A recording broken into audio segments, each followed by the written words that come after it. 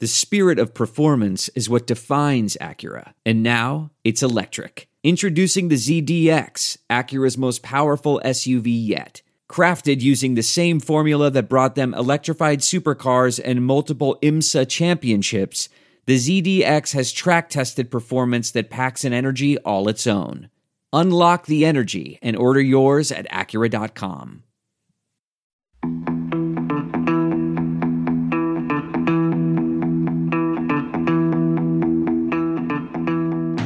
Well, good morning and welcome to another fabulous edition of Spin the Rally Pod. I don't know why I always say good morning. And I don't know why I always say I don't know why I say good morning. Because it could be good afternoon or good evening, wherever you are. But it is morning when we're recording. So good morning to former sporting director and man who knows everything about rallying, George Donaldson. And hello to Deputy Editor Luke. Good morning, boys. Good morning. I take issue with the fact I know everything about rallying. I don't. I just have a vast interest in it. So I'm happy to speculate from now. Trust me, George. With you guys now and again. Trust me, you know everything about rallying. You know absolutely everything. And a bit more. Well, that's right, isn't it, Luke? I can venture an opinion on most things anyway. see, if David had given me that introduction, I would have gladly taken that, you see. There's the difference. I'm still looking to make my It'll be a mark. while yet, trust me. So... is it just me, or is this 3-week gap is just feeling like it's going on forever now? It's just me then. I'll go with that one. It does. No, it's not. Absolutely, I do as well. I just can't wait to get started. For me, the year doesn't start until Safari this year because I'm getting to go to that one. Yeah, that's true. But so, it does feel really disjointed. You know, we got going with Monty, and then we had Sweden quickly, and then we had an enormous gap to Croatia, and then he got to Croatia and it was like, right, finally, here we go. Oh, we stopped again for a bit. I have a solution for that. I have a solution for 22 rounds. We should have just put Kenya in where it should be. Yeah, that's true. It would have been in front of the rains, because the rains have happened in Kenya and they were devastating, I believe. Well, proper rainy season, which is devastating every year because it comes and it's. You get over a 2 or 3 week period, you get 7 or 8 proper days of rain where it's just massive. I mean massive. I have seen it twice. I've seen it in the 19 safaris I've done. I've seen it twice, and it's pretty amazing when it comes. And it just pulls out all the gravel roads. They all have to be re-engineered effectively. But it never stopped the event, no, George. No, it didn't. Some sections were cancelled, but usually because of snowflakes. And not real snowflakes. The real snowflakes. Human ones. Yeah. Okay. Well, actually, that's not quite fair to say, because it was before the term snowflake arrived. It was usually to gain sporting advantage. People would tell lies. Well, and play on the fact that the teams had better communications than the event did, and managed to get sections cancelled. Lancia got a great win on Safari because of that. Hey, all strength to them. It's playing the game.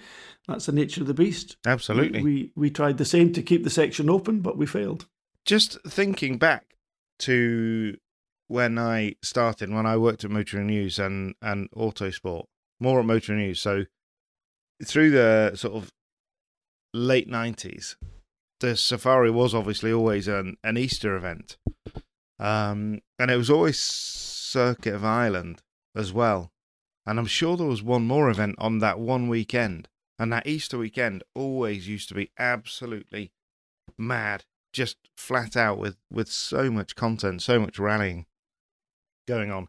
And it was it was a great time of the year. And like you say, to put Safari back now, I think they should, because that was part of the challenge, wasn't it? To go back into that Easter weekend and back. It was. I mean, to the challenge. It was, and maybe 1 in 7 or 1 in 8 rallies would be wet. Yeah. The rest were dry. This year the rains came, I believe, about 2 or 3 weeks, maybe 3 weeks ago, something like that. But the rains came. It's like the Belgian Grand Prix, though, isn't it? You know, the weather would always be at the forefront of your mind. Yeah, absolutely. Oh, it was wet or dry, and the good aspect was even when it is wet, so you get in a 5-day period over the rally weekend, so it ran Thursday to Sunday to Monday.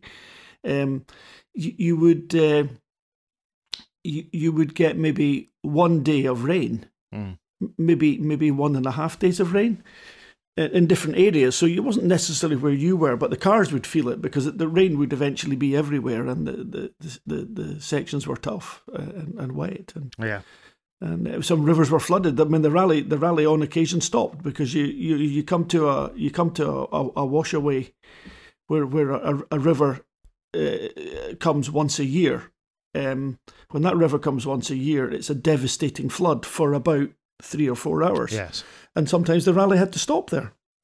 Yeah. Yeah, because you don't drive. You drive through a big wide river that's only maybe half a metre deep, but you don't go through a river that's flowing at 20 kph that's only 15 metres wide.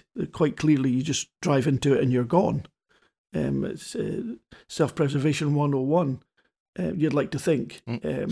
But it does stop the rally occasionally. So maybe from that point of view, it might be harder now. It might be. But Easter's a good shout. I mean, when we go in summer, it's actually cold in Kenya. It's not warm. I mean, during the day, it can get up to like a nice summer's day at best. In the evenings, it's cool. You need a jacket on to go outside. Take your jumper, David. You're not going this year. I am possibly not going this year. It clashes with the Goodwood Festival of Speed, where we have quite a few cars going to the Festival of Speed. So it's I was going to say the short straw. I'm not sure. I think they're both. Well, Safari is obviously the longer straw. I'm not sure if Lord March or Duke of Richmond is a listener to the podcast. If you are, Mr. Duke of Richmond, apologies for that, but your straw is slightly shorter than the Safari rallies. But I'm sure the Goodwood Festival of Speed will still be a fine event. I have to say, just to interject, George, by mentioning that, what you've done is you've broken the hopes and dreams of all of Kenyans rally fans, because I have seen David Evans now around the service park, and I can tell you that the man's actually quite popular for the old autographs and selfies now. He's a big cheese now. Oh yeah, big. Wow, I had no idea. That's nor did I, George. Well, I shall be hopefully wandering around with my Dirtfish t-shirts on, and undoubtedly we'll have other company. Well, Luke will be with me, obviously, won't he? Were you not sending Luke? Have we not decided these things yet? We are still working on our plan for Safari. Probably things that we shouldn't discuss on air. So moving on. All right, sorry. Moving on, guys. Well, talking all things Safari, David, there are new stages. There are, I believe, 2 or 3 new stages. I think 2 new stages and some extended stages. So, and what are your thoughts of those, George? We've not really done a lot about. I'm told the 2 new stages are quite interesting. One of them is very, very quick, so some great opportunities, and it's up on the edge of the Suswa crater, round the back of the Hell's Gate electricity station, the thermal electricity station that hisses and buzzes, very aptly named. Quite a noisy place in some places when you're close to where the pipes are. They rattle and bang and make incredible noises, reminding you're sitting on the edge of a volcano. Yeah, always nice. It's always nice. It doesn't feel like it because it doesn't generally smoke. It's not a smoker, Suswa. But you're sitting there on this vast power station, which is a volcano. So there's apparently something that's a fabulously quick stage. The other stage is apparently more like Europe, lovely, fast flowing stages. You could be in Europe like a lot of Kenya used to be. I mean, Kenya for me, you could be in Thousand Lakes, one area. The next, you would feel like you were in Portugal, and the next bit you would feel like you were in Wales. It was an amazing place. Yeah, when you went up north and around the whole country, it is just the most fabulous rally, and like you say, it just we've already discussed as the weather comes in, it changes the nature of the thing entirely. We really wouldn't be expecting rain in the summer, though, would we? Having said that, it did rain last year, didn't it? Spectacularly. You get the short rains. It was a very small amount of rain, relatively speaking. It was a shower. It was about 10 cost like kilometres. 10 rally though, didn't it? The rain didn't. His lack of windscreen wipers did, wasn't it? Yes. Exactly. Yes. Or lack of a heated windscreen, I think, cost him it. That was what it was, not the wiper. It's such a simple thing to go wrong, but there seems to be an awful lot of that has happened with Hyundai, and you'd have to get to the bottom of it, really. And historically as well, particularly when teams were making components as light as they possibly could to take to some of these events where they weren't really expecting rain, and then heavy rain would come and the wiper motor would fail or something like that. It is quite common, isn't it? But it's not a reliability per se thing. It's actually they've manufactured all of the parts as light as they can for performance. But it is. I always remember seeing the electricians at Toyota back in the 80s and 90s. They would strip apart all those components and they would rewire them. They would rewind motors and re-solder them with silver solder, but much higher temperature solder to make sure they wouldn't fail. And I can't ever recall a windscreen wiper motor failing on a Toyota.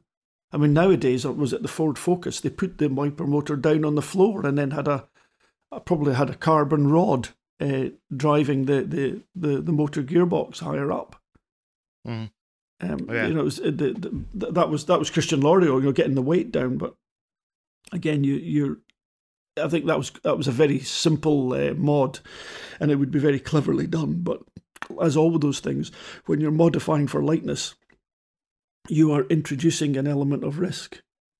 Although finely calculated and usually spot on, vastly open to criticism when it fails, of course, because the failure is inevitably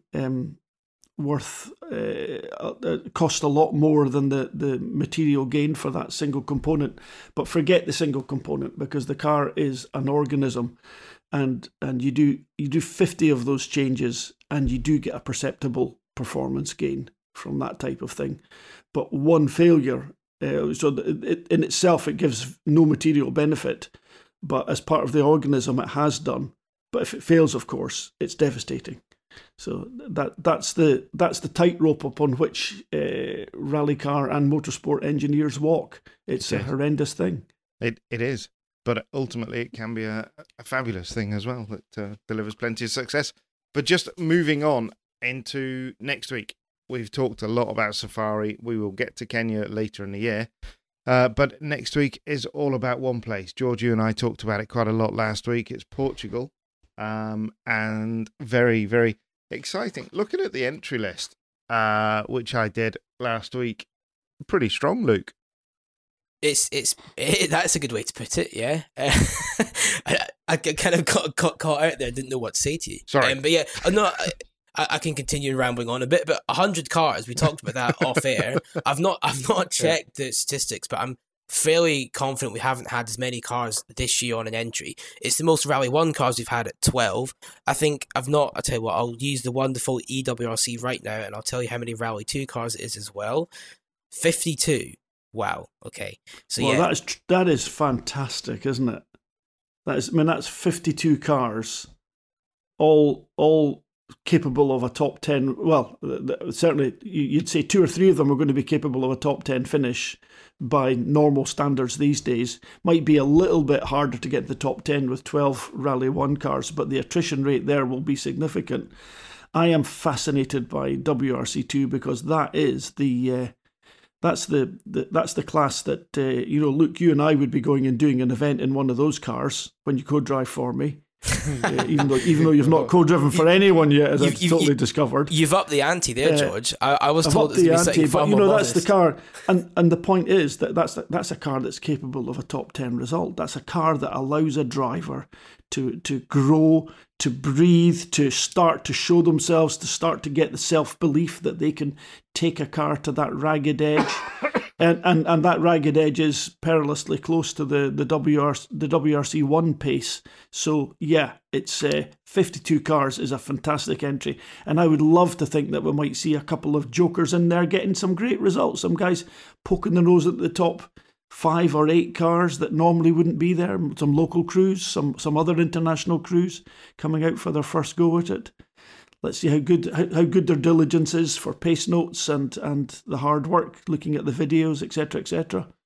I've just done a bit of counting up, so I didn't actually reach out to EWRC, which I thought should have done. But I've counted 41 WRC2 entries. Yeah. I can't remember an entry like that. That's ginormous. But interestingly, there is a huge amount of interest in WRC2. All the way down. Obviously, Andreas Mikkelsen missed the last round in Croatia, but he's still leading the championship after winning the class in Monty in Sweden. And then we've got Teemu Sunninen coming for his first outing of the season. But then Grierson, on the official entry list I've got here, Grierson is the third car listed, but he is not listed for points. He's a P2 driver, but he's not listed for points in WRC2. So maybe he's not nominating that event. But the other one to talk about for me is, firstly, I want a bit of opinion from you both on how will Teemu Sunninen come back and how will Oliver Solberg get on stepping back from obviously the Rally 1 car to the Rally 2 car, because we've got Danny Sordo taking his seat in the factory team. It's interesting. Over to you, boys. I'm going to have some coffee now.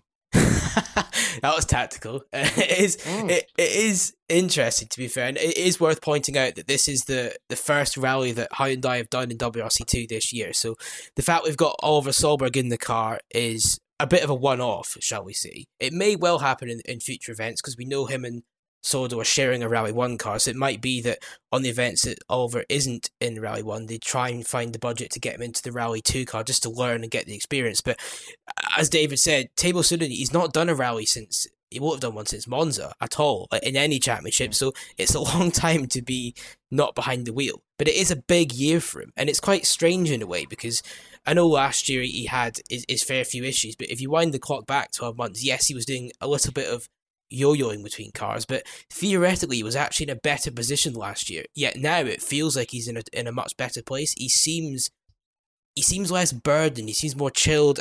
I don't know what he knows about his future that we maybe don't. At the minute, we understand he's only got rallies in a Rally 2 car. Will he get more than that? I honestly don't know, but you'd have to potentially speculate at events like Finland. If he can find some budget, might he be there? I don't want to start too many vicious rumours, but it's a very competitive place to be anyway, and I think that's the interesting thing now is I don't think you have to win WRC2 anymore to be impressive, because there's that many good drivers in there. You look at, as George said, you look at the entry list, and it's not just the big names that we might know from other WRC rallies. There's so many drivers in there, and even things as daft as Martin Prokop. I know he's maybe not as quick as he once was, but the seeding for WRC2 starts at 20, and there are a couple of gaps in there because you've got drivers like Elvin Evans, say, that's number 33 and stuff, so he takes that number. But Prokop's down at 49 on the entry for WRC2. That's mad, isn't it? It's ridiculous. Yeah. But I have gone off on a tangent now, David. To answer your question about Teemu, I think actually very well. Provided the car is as competitive as they would like, I think Sunninen is a good shout for at least a podium. Oliver's more interesting because I think he's got a bit of... His main objective, of course, is to learn the rally, and he has been here before, but the extra stage miles are never a bad thing. But you just never know. Is he going to be tempted to try and prove a point? He's a young rally driver, so quite probably yes. But if I was him, I think it would be very tempting to get drawn into battle. But I think his smart thing to do is be quick, but not in the limelight. I think if you can do that, get a top 5, do nothing silly, just get the mileage and set some good times, but not do anything crazy. I think that's the best kind of result he can achieve in Portugal. But in some ways, he comes in with a real target on his back, doesn't he? Because he's the one, he's the chosen one, he's the guy that Hyundai have gone with for this year, and everybody, that particularly the likes of Mikkelsen, they won't just want to beat him; they'll want to absolutely sort of massacre him, because they want to show that Hyundai got it wrong. They should have given a seat to him. They should have given a seat to me. Teemu's the same. I'm sure. You always look to your teammate as the first person to beat, and Teemu will be desperate to put some time on Oliver Solberg. Oliver is, he's the same kind of youngster as Calais in that he's matured very quickly. And Oliver just needs to realise and remember that he's only here for the experience. The rest of the likes of Teemu and Mikkelsen and stuff, they're still pursuing what he's got. He's got a Rally 1 seat. Okay, it's a part-time seat, but he's still got one. And he just needs to know and to remember that, like you say, Luke, he is there for experience. He doesn't need to get drawn into a fight. He needs to keep his nose clean, make some good notes, drive the roads, and come out at the other end and, build his speed for the next time he's in a Rally 1 car. But it is going to be a difficult one because to tell a driver that is very easy. But actually in the heat of a battle, it is difficult not to get drawn in. And, equally, there will be an element that Oliver will want to demonstrate that he has got the speed, which, of course, we know he has. So for me, this is going to be one of the most interesting WRC 2 rounds in a long time. And you're absolutely right. You look down at the quality all the way down the entry list, the likes of Stefan Lefebvre, Eric Camely, just great names. Chris Ingram's in there, of course. It just keeps on coming. Benito Guerra, our friend from Mexico, all the way through. It's tremendous. But it is, for me, it's almost a point now that Mikkelsen can actually start to manage the championship. He's got those 2 wins. I think he scored 6 from 7. So, he's already on the road to a solid championship challenge. I've actually, sorry to come across, and again, I'm sorry to keep George quiet again, but just quickly on Mikkelsen while you mentioned him, I have actually been quite, and it sounds weird because it's almost hard to be impressed by what Mikkelsen's doing now because he kind of can't really do anything more than he has done. He won ERC and WRC2 last year. He's won both WRC2 events this year, so he's kind of constantly breaking into a ceiling that he's hoping one day will budge. But I actually think his approach this year has been fantastic. We all remember his famous quotes last year when he said he wanted to dominate every rally. And I think he's now been quick to admit that actually he underestimated just how difficult that would be. But this year, he's taken the approach of just be quick. But on neither of the 2 events he's done, he's not been the fastest. He could have been if he wanted to be, but he's deliberately kept himself in check and had a margin. And I think that's quite impressive that he's been able to do that and come out on top. But this, as we've alluded to already, this will be his hardest to win if he's going to do it again. If he's going to go for the 3, he's got a lot of hungry drivers. And we've not mentioned Johan Russell either, who won Croatia very impressively. As I say, I'm just looking, my eyes are bobbing around into so many drivers you could pick out that could be there. It is brilliant. And Portugal, George, it's not, as we discussed last week, it's not an easy rally to go to, is it? It's not. It is particularly tough. Excuse me a second. Sorry, guys, I've got a cat in the room. Apologies. Does the cat have anything to say? Yes, he did actually have quite a lot to say. So what's the cat's name, George? Bo. Bo. Let's go with Bo, not Bio. Swedish name, Bo. Bo. Body as odor. in the Busa. Okay, right. Good. Yeah. Okay. Lovely wee thing he is. Anyhow, no, I mean, honestly speaking, just to go back to Andreas Mikkelsen, he was the best rally driver on those first 2 events. It's all about survival and reading the road. It's your horrible English cricket analogy, David. Probably it rung true. I understood what you were getting at. The guy just read the room. He figured out what was needed, and he did it 2 events in a row. And I wouldn't be surprised for him to come back here and do it a 3rd time in a row for him. But yeah, I mean, snapping at their heels. Oliver Solberg, well, I mean, he's for all the other drivers, what an incredible marker. Oliver Solberg, very close to the pace on WRC, very, very close. At times right on it, but overall incredibly close. What a fantastic marker for all those other drivers. Yeah, for all totally. those other drivers, if Johan Russell's sadly a second a kilometre behind Oliver Solberg, he's got to go away and find more, find extra. Chris Ingram, same story. These guys all want to come up. Eric Camely, the names are many. Timo absolutely has to deliver and has to be the mark. I hope his luck's good. I hope he makes his luck good. You make your own luck in rally to a great extent. Start off steady, pull away. Just look at what Andreas Mikkelsen's done. Smartest guy in the room, basically, isn't he? Yes. Yeah, absolutely. That seems odd to say that in many ways, but he is the smartest guy in the room this year. But when you're facing a WRC 2 fight and everything, it is intense. It is difficult. But let's not forget that Mikkelsen's somebody who has shared a team with Sébastien Ogier. And the last event they did together in Australia 2016, Andreas beat him across the final day. So yeah. Mikkelsen is a world rally winning driver. He's a world championship quality pilot. He can absolutely deal with all of this. And I think, Luke, you're right. His mindset has flipped a little bit now, because this time last year, he was very much in the mindset of, yes, I'm in a Skoda, but I'm ready to jump into an M Sport car. I'm ready to be back in a world rally car very soon. He still wants that, desperately wants that this year. But he's also very understanding that he's got a job to do with Skoda. They're doing a huge amount of work on the development of the new Rally 2 car, which comes out in August. We know that him and Chris Meek are doing a significant amount of testing. And I just think that Mikkelsen's head is in a slightly different place this year, that he knows he's got the speed, he knows he's got everything he needs. He is a professional driver. He's been well paid by Skoda, and he's doing a job for them. Still very aware that he needs to be the sort of best of the rest, which he absolutely is, to get into a Rally 1 car if there's one available next year. So no, I think he will be hard to beat in Portugal, but he doesn't necessarily need to win. But there are a whole bunch of other guys out there that do need to win, and the excitement doesn't stop at WRC 2, because of course it is the third round of juniors this year. Juniors are coming thick and fast. With obviously we've got John Armstrong and Larry Una winning. Both have won one of the first two rounds, so they are. Let me just check. I'm sure they're joint points. Yeah, joint championship leaders. Yeah.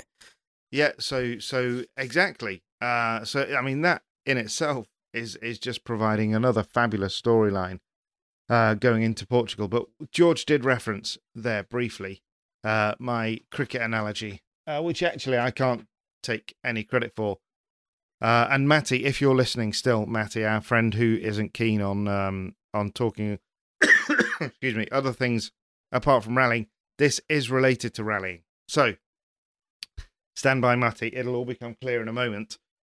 We had a colleague I've referenced on numerous occasions, David Williams, the greatest rally journalist in the history of time.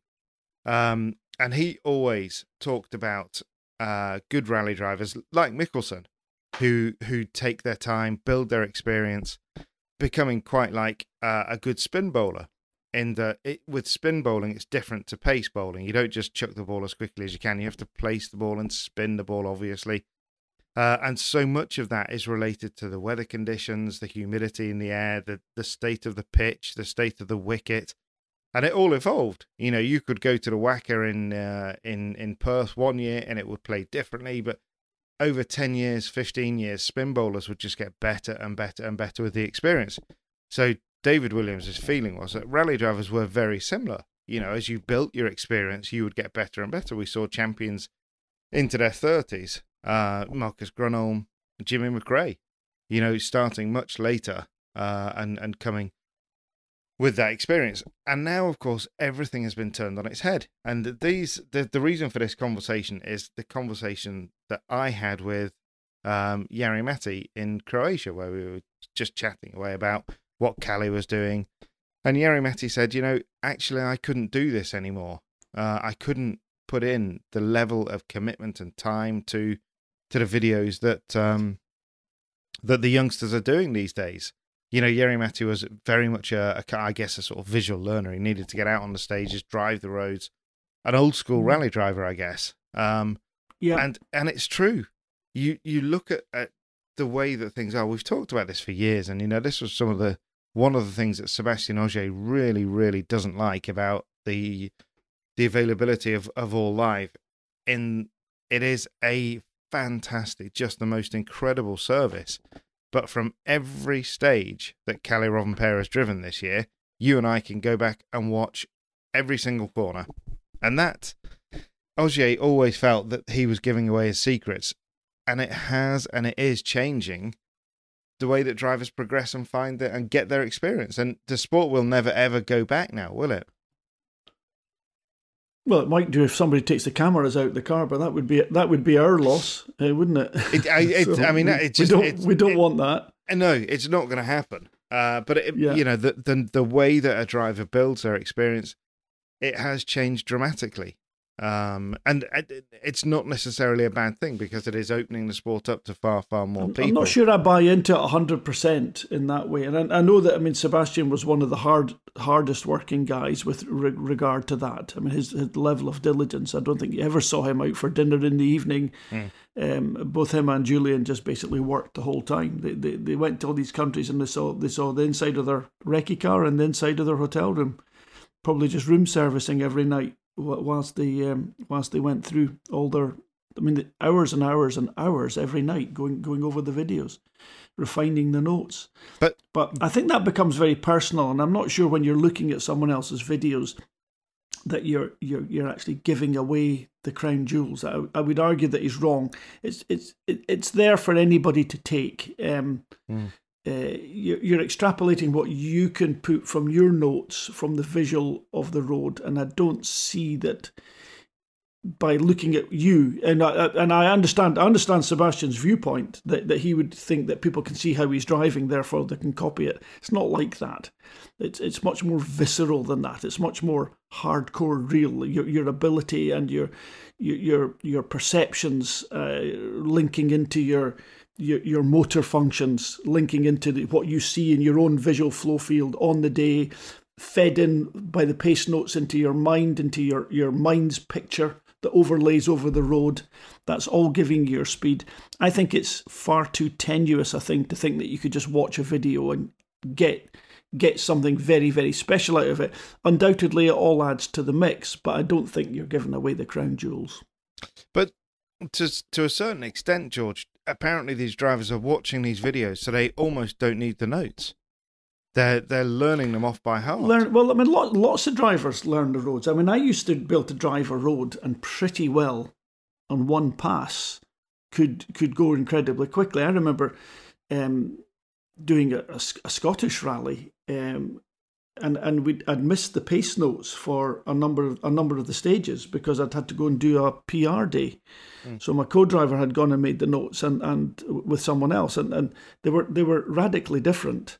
And I remember coming to some stages that, you know, I'd maybe driven them 5 or 6 times over the course of 10 years, maybe that.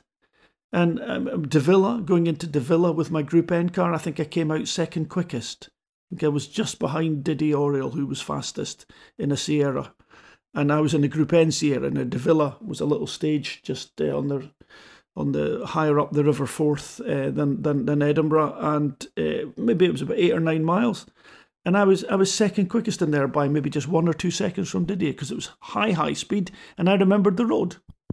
You've got to stop there, George. So, I mean, George, stop. Just, Luke, you and I do not deserve to share this podcast with George, do we? It's just come baback to me once again to realise that, what are we doing here, talking to this man? Dear we're Lord. We're imposters. I mean, these were imposters. These were just flashes of brilliance or luck or, you know, some skill. Of course, I had skill, but brilliance. You know, that was a Group N car against a Group A car, but what I had was a vastly higher top speed. You know, it's a bit like the Ford Puma now is, you know, it's got a slightly limited top speed compared to the other teams, hasn't it? It's about 8 or 9 kph slower. We saw in Monte Carlo. That's what, my Group N car was 40 kph faster than a Group A car. After a certain period of time, once you were up to high speed, my car would keep going. It took longer to get up there, but once it got up there, I could keep going. I mean, that car could top out at well over 200 kph on the gravel. I get all of that, George. I totally get all of that, but still, you've actually got to drive it. And that's the remarkable thing. You've got to point I suppose between the trees. To bring my point back is that you learn the road. You don't need the pace notes, but the pace notes are going to give you the cuts. They're going to give you the detail, and I mean, but the point being is, I think your own video that you take from the car. With the voiceover, and then you listen back and you watch back and you read the notes and you refine them based on the cut.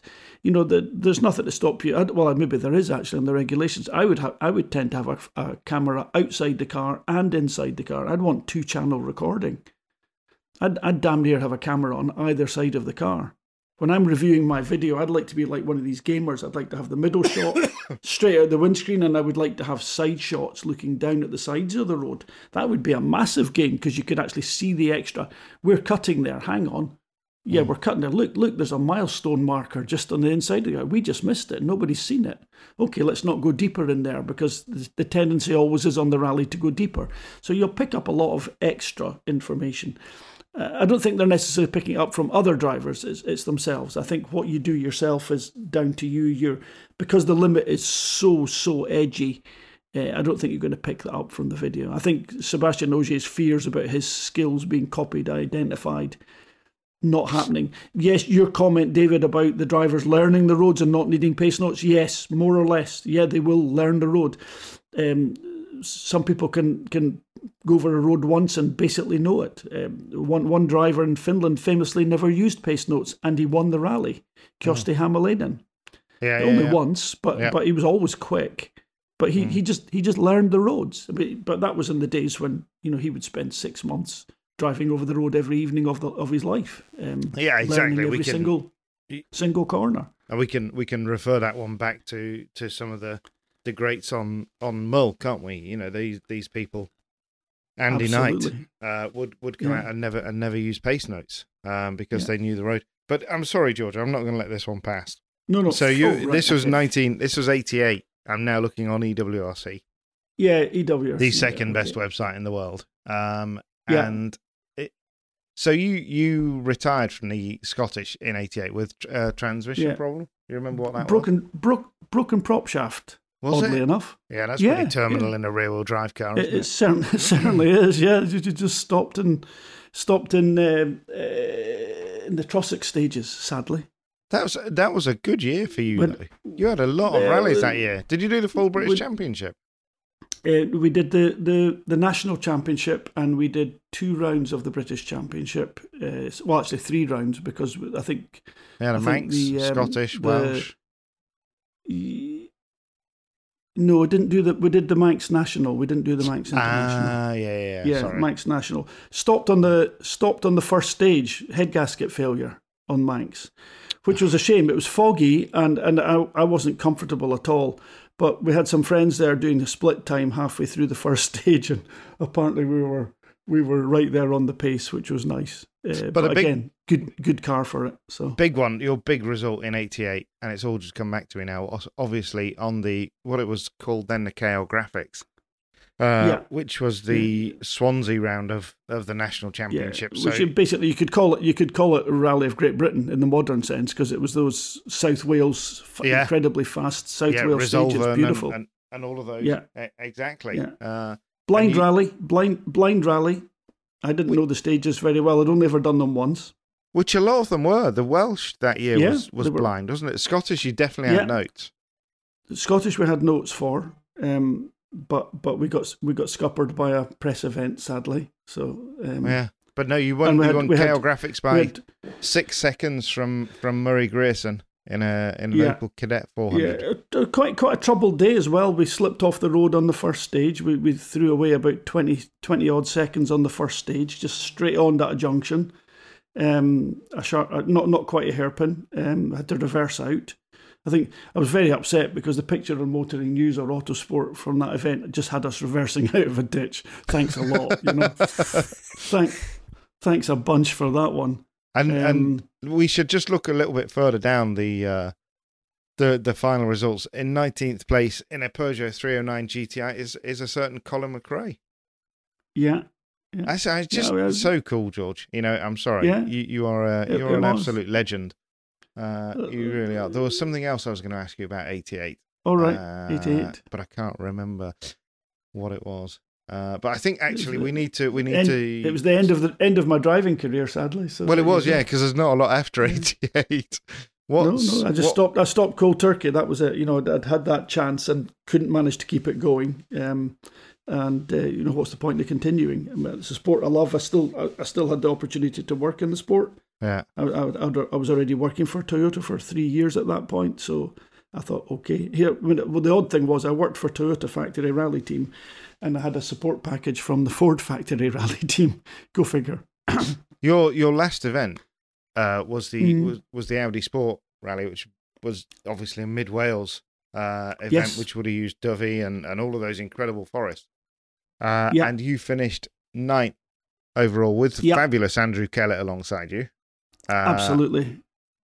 Why? How come Jerry Williams beat you? He finished 7th alongside Louise Aitken Walker. Jerry Williams, our friend, the Daily Mail scribe, and again one of the best rally journalists. We'd had a fairly difficult year that year, like any rally. So we started off at the Sunseeker down in the south of England, and it was a mud bath. It was a safari, and we were about car 27th on the road. And if anybody listened to last week's podcast on describing the mud in Portugal rally, the forerunner to that was that Sunseeker rally down on the south coast. At times we were in first gear just trying to keep the car moving, and it was almost stopped at times. Did make some top times on that rally when the going was good, but we really struggled against the 4-wheel drive cars, and we finished fairly lowly, down in the teens somewhere. It wasn't a great result. We rolled on the Granite City rally whilst, again, first stage, but again threw in a whole load of, I think we were fastest times on that rally. To claw our way back into the mid-teens and got some points again. We retired in Wales, in North. No, we didn't retire in North. We retired in the Manx. We were heading for almost an event win on the Skip Brown when the rear shock absorbers failed on a first stage of a 2-stage complex. Had to nurture the car through there. I think we still won the class. That was the first of our comebacks, but we should have won the event. I think we finished in the top 10 somewhere. Can't quite remember where. Followed up with the midsummer break, and then coming back to the KL Graphics, which we won. And we started to dominate. We started to dominate the Group N category, but we had to literally win the category on every event for the rest of the year to do it. Yeah. So we went into that Peter Russick Manuals Rally, or whatever it was called at that time. The Cumbria, in Mid-Wales. Oh, that one. No, the Cumbria in Kielder, we finished 3rd overall, and won Group N by a mile in there, because again, it's high speed, so if you're not scared and you can go quick, you'll go well. But that last rally of the event, we had to win. And remember, you were in the fabulous Ian Hughes's backyard. Yeah. Gwyndaf Evans, who we'd absolutely drubbed in those stages. I say drubbed. We'd taken him to the cleaners with same cars, similar cars anyway, on RAC the year before in '87, and something that he smarted from immensely. Anyway, we're going into that event. He was doing it as a warm up for Rally GB, and we were doing it to win the championship. So I was under strict instructions not to get into a fight with Gwyndaf. And every part of my body said fight with him and just go for it. But all the offers I had for the next year were tied to me being Group N national champion, which I managed to do. We're a very, very quiet, careful event. We didn't shine out at any particular point. There was a lot of factory rally cars there, so then if it had just been a national event, I think we would have been still maybe 3rd or overall, something like that. I can't remember what Louise was driving. She was in 205. A 205, the 2-litre 205, yeah. So that gives you an idea of how careful we were being. We were, I mean, that was, again, a fast rally, and Louise was incredibly fast. So, and just in front of you, I mean, some amazing cars. Ian Robertson in a Nissan 240 RS, and in 6th place. This is one for some of the older boys. Dominic Frattaroli in a Darien F9. But up front, Russell Brooks won, Stig Blomqvist second, Malcolm Wilson third, back in the days when he was driving the Vauxhall Astra GTE. Phil Collins fourth, Gwyndaf fifth, Frattaroli, Aitken Walker, Robertson, George Donaldson ninth. That's sorry, mate.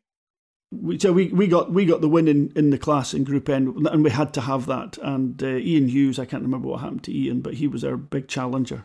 So if he'd beaten us, he would have won. He is not on the. He is indeed on Mazda. He did. He finished Mazda 32nd. Mazda 3. Right, so he must have had a problem. 11 minutes down.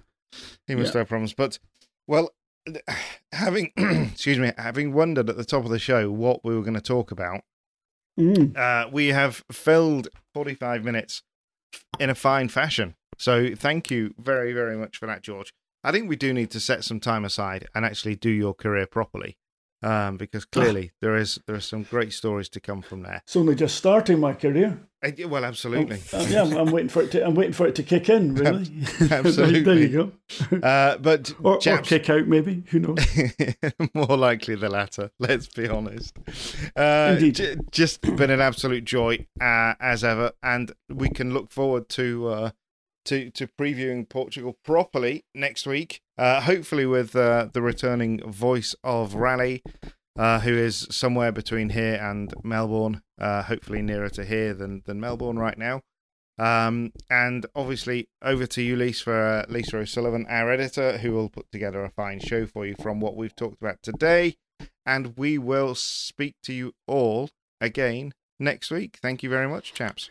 Preview for Portugal. That is very exciting. I am so excited by Portugal. We said it last week. I think we even said it the week before. What an event it is going to be. The build up to it has been amazing.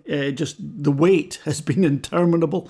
Yeah. Oh, bring it on. And such a fabulous event. Anybody going, make sure you eat lots of pasta del nadas, lovely little custard tarts, delicious coffees. You've got to stop for coffee everywhere you possibly can. It's a great place. Yeah.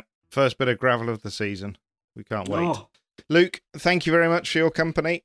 Thank you very much. I've just enjoyed listening to a bit of a George Donaldson fan club reunion. David was like a puppy dog guy. But I do agree with we need to create a separate podcast series. Do every because George's memory is almost as impressive as his driving. So if we can have an episode in every single rally he did, I bet you we could fill half an hour with what he can tell you. That's all I'll say. It's very impressive, George. Definitely. No, it is. Absolutely. I mean, a lot of the stories I can tell, I can't tell except over a very, very fine meal purchased for me by the listener. George is available for those meals. Absolutely. Good. Right. We'll leave everybody in peace, and we will talk again next week. Fantastic. Thank you, guys. Thank you. Speak soon. And in the meantime, I've just got a message here to say, don't forget, which I'm pretty useless and had actually forgotten. If you're short on rally news through the coming week, don't forget to have a look at dirtfish.com and follow us on all of our socials, Dirtfish Rally, and you'll find out lots and lots of stuff. And we will see you all next week. And this really is the end now. Got to go. Adios. Bye-bye. Bye-bye.